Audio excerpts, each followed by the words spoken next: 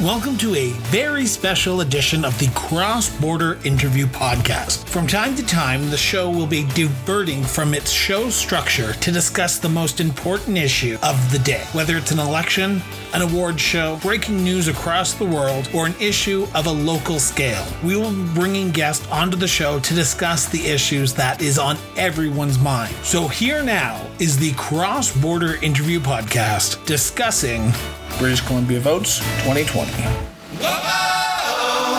Hey everyone, we are going to be talking about last night's general election in British Columbia.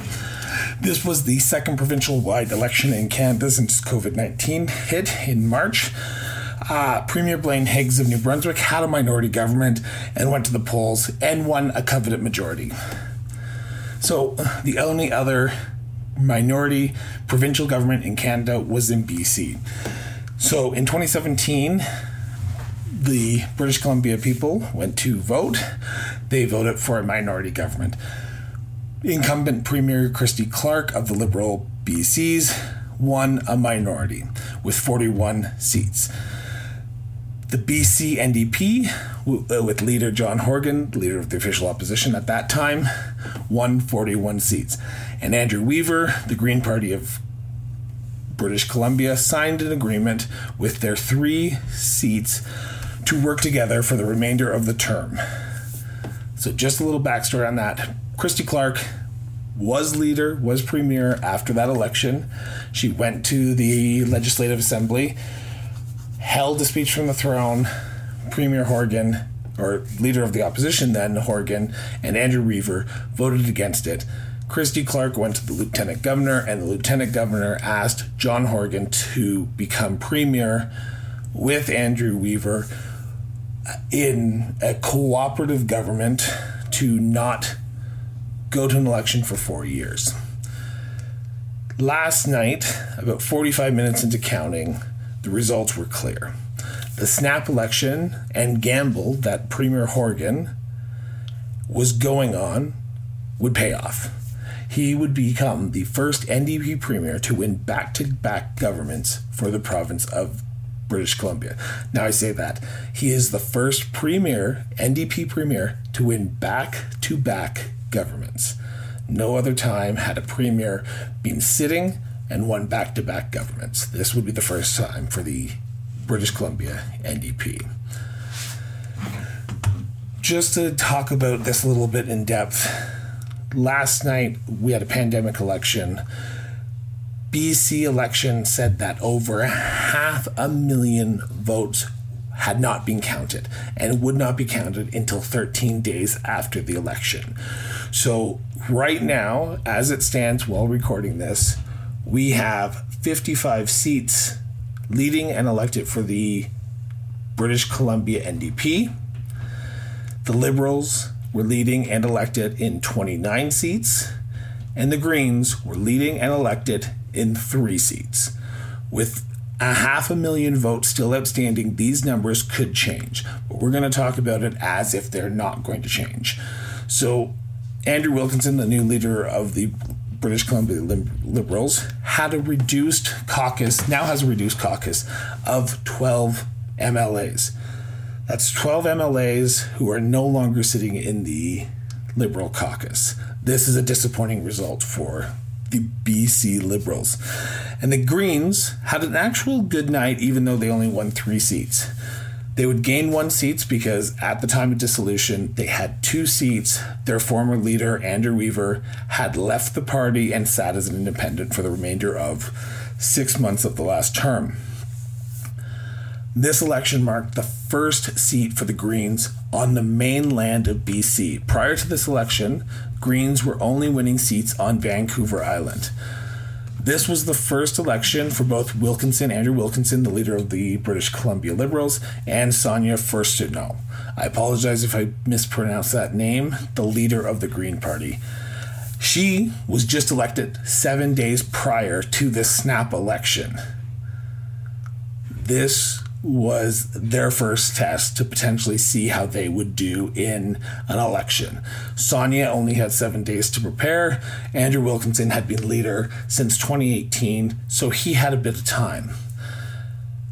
Many British Columbia voters, as reports from CBC, CTV, and Global had talked about, were apprehensive about going to the polls during a pandemic. But, again, it didn't seem to matter for the NDP. The gamble paid off. The gamble of going to a snap election during a pandemic had paid off.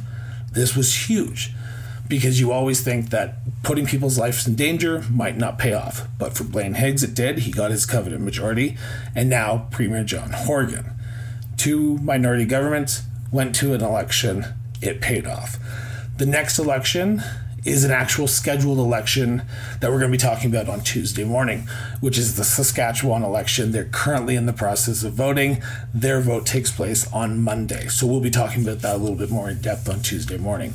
But these were 2 minority governments who decided to risk the gamble, play politics, and go to an election. The Saskatchewan one is a scheduled election, so they were going to be going to an election no matter what. So, as I said, the latest count had the British Columbia NDP leading and elected in over 55 seats across BC. Some notable wins for the NDP last night was former federal NDP shadow minister under Thomas Mulcair and MP for Skeena Bulkley, Nathan Cullen. He was the MP for that riding from 2004 to 2009. He won his riding of Skatine in northern BC with over 50% of the initial vote. Yet again, I can't stress this enough, there are still 500,000 votes to be counted, so these numbers can be changing as we're talking. But we shouldn't know that until 13 days from now. Cullen wasn't the only federal MP who crossed over to provincial politics in this election. The British Columbia NDP were able to pick up 2 other former NDP MPs. One, with Murray Rankin from the riding of Victoria, came back and won the riding of Oak Bay Gordon Head for the provincial NDP. Now, Oak Bay Gordon Head, for those who don't know, was held by the former leader of the provincial Greens, Andrew Weaver. Again, he turned independent 6 to 7 months prior to the election, and this is what caused the leadership election of Sonia Fistol. During this election, I should say, the former Green leader and independent MLA came out and endorsed John Horgan and the British Columbia NDP. This was a huge blow to the Green Party. But they were able to make it, like I said, are still leading and elected in 3 seats. The other notable NDP MLA candidate last night was Finn Donnelly, the former NDP MP for Port Moody Coquitlam, also threw his hat into the ring for the riding of Coquitlam Burke Mountain. Now, again, this riding has not been called yet. Elections, BC still has numbers outstanding, but Finn is currently leading the vote. But with a massive mail-in vote to still be counted, this could be a while before the riding is officially called. So with 14 new MLAs, the British Columbia NDP have some new voices that they can add to cabinet. Premier Horgan is going to rely on some old faces like Andrew Dix, the current health minister, who has been very prominent during this COVID-19 election, but he will also name a few fresh MLAs to cabinet. I'm not going to lie, I'm not counting out Murray Rankin, and Nathan Cullen to be getting that call from Premier Horgan when making his cabinet. Cullen has that finance expertise. I would not be surprised if Cullen is not in that position of Minister of Finance for the province of BC once Premier Horgan makes his cabinet. So these are things that I'll be watching for sure. Now, we talked about the one party that seemed to have a really good night last night, but we need to talk about the BC Liberals. Let's be honest, it was a bad night for them. 12 seats right now, not going in their favor. This campaign wasn't able to get any traction during the election period. Wilkinson was constantly on the defense of his handling of candidate selection and an ill-timed leak of a fundraiser for a candidate. Basically, there was a Zoom video that was to be roasting the outgoing MLA, Ralph Salton, but a comment by one of the Liberal candidates on the Zoom video had generated accusations of sexism and misogyny. All those involved in the Zoom roast have apologized, but it still did damage. One of the main areas that the Liberals did extremely well in the 2017 election was Lower Mainland BC, Vancouver, Surrey, White Rock, all Abbotsford, that area. One riding in particular that I want to focus on right now, and I'm surprised that this candidate is losing, is former Mayor of Vancouver from 2005 to 2008, MLA Sam Sullivan, for the riding of Vancouver False Creek. Sam Sullivan was a popular mayor. He did get turf from his party in that follow-up election in 2008, but he was a popular mayor. He was one of the prominent voices for bringing the Olympics to Vancouver in 2010. As of last night, that riding of Vancouver False Creek has still yet to be called.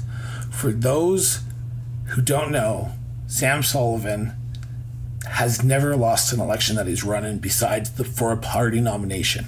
For a full election, he's never lost an election.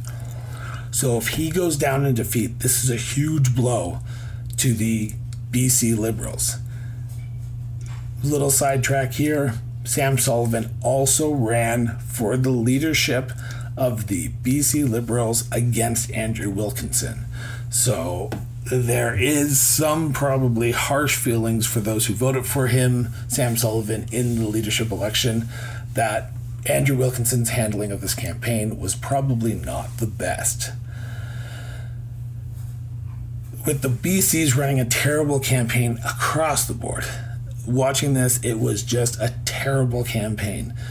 Running a terrible campaign and not being able to capture the anger from voters for Horgan calling an election, I'm not going to be surprised if there are calls from BC Liberals to turf Andrew Wilkinson or get him to step down. You do not get a second chance in politics today. We saw that with the federal election. We saw that Andrew Scheer against Justin Trudeau was not doing well.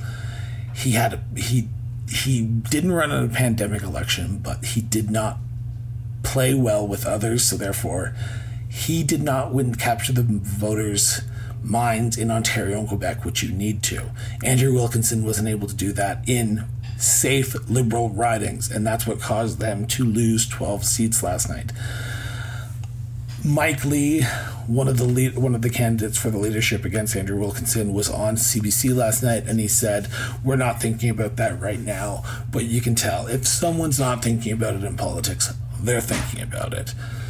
So I would not be surprised that we do not see an election for the leadership of the BC Liberals within the first year and a half. There was no mention from Wilkinson that he was going to step down last night, but that doesn't mean it's not going to happen. The Green Party also, yet again, while it only captured 3 seats, it's got to be happy with its results. With a new leader that was just elected 7 days prior to the snap election, she was able to capture some minds of where she wants to bring the province.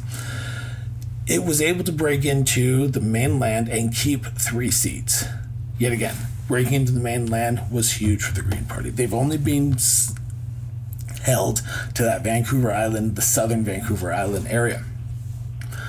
So winning a seat on the mainland, this is a huge win for the Green Party of BC, and their newly elected leader has a lot of work to do to prepare for that next election. As she only had 7 days this week, 7 days prior to this election, there's going to be a lot of work that she can do and will do to start venturing out and talking to BC voters one-on-one, which most leaders get that opportunities when they're elected. She didn't. So who knows if she would have had a year to potentially get in there and actually start talking to the people one-on-one. But yet again, the only hopeful leader from last night has to be Premier Horgan. His gamble, again, of going to that snap election paid off. He got the majority all premiers and leaders want in provincial politics. And now he has 4 years to implement an NDP plan without relying on any other party. So while this is a general overview of last night, we still have 2 weeks out. So as again, we have 55 seats leading and elected for the NDP, 29 seats leading and elected for the BC Liberals, and 3 seats leading and elected for the Greens. This could change. I don't expect John Horgan to lose his majority government because of the votes that are still outstanding from mail-in ballots, but that could drop down to 52, 53, who knows? There are still a lot of unknowns that are happening, and we have 500,000 votes still to be counted. And I would not be surprised if it doesn't change a little bit. So with that, like I said, we will be talking about this a little bit more in depth when those final numbers come out. But for this week, we are taking it off. We do have a special election series coming up on Tuesday with the Saskatchewan election, which votes on Monday. So tune into that. We are off this week, and then the following week we are back with another special election edition, which is the presidential election down in the States. So we're going to be doing that, and then we're back the following Saturday with a brand new episode with Reverend Michael Corrin. I'm really excited for you guys to hear this episode. I enjoyed it. I enjoyed chatting with him. So be sure to tune in to that episode, but also tune into the next 2 episodes. I don't want to forget that. Hit the like button, hit the subscribe button, follow us on Facebook and Twitter. Rate us. Give us what we're doing right, what we're doing wrong. I'd love to hear feedback. We're getting great feedback already from people across the country, but also around the world. We just had a new follower from Bhutan. So welcome to the follower from Bhutan. Greatly appreciate it. So yet again, I'm Christopher Brown. Have yourself an excellent Sunday morning, and we will be back here Tuesday with cross-border interviews talking the Saskatchewan 2020 election. Thanks very much, guys. Bye. Thank you once again for listening to the Cross Border Interview Podcast. If you love this episode of the Cross Border Interview Podcast, head over to iTunes or wherever you get your podcast and subscribe, rate us, and leave us a review. All the links to our social media accounts are in the show notes, or visit www.crossborderinterviews.ca. The Cross Border Interview Podcast was produced and edited by Miranda Brown & Associates Incorporated. Be sure to tune in for our next episode of the Cross Border Interview Podcast. Once again, thank you. Bye-bye.